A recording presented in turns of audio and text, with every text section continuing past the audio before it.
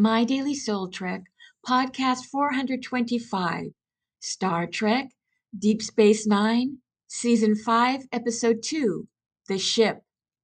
Synopsis.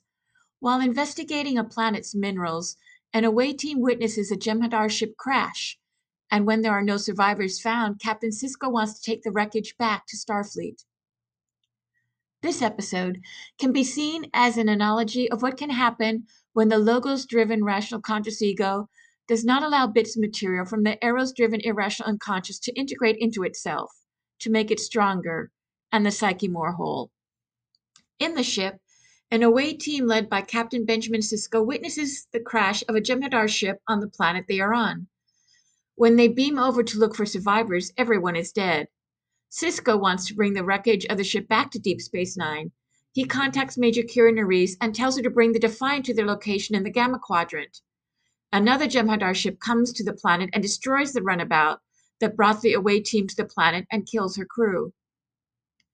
Jem'Hadar beam down to the planet, and the away team seek shelter in the wrecked ship.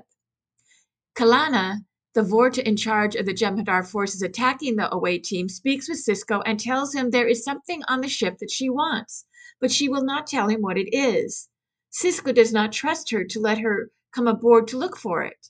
Eventually, it is revealed that it is a founder that is aboard the wrecked vessel when he dies.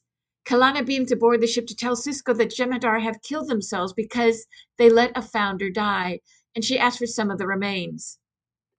In this episode, when Sisko and Kalana realized they could have each gotten what they wanted without bloodshed had they only trusted each other, can be seen as analogous to how when the conscious ego doesn't allow itself to acknowledge and integrate bits of unconscious material when it comes into its awareness, it misses the opportunity to become stronger and the psyche more whole.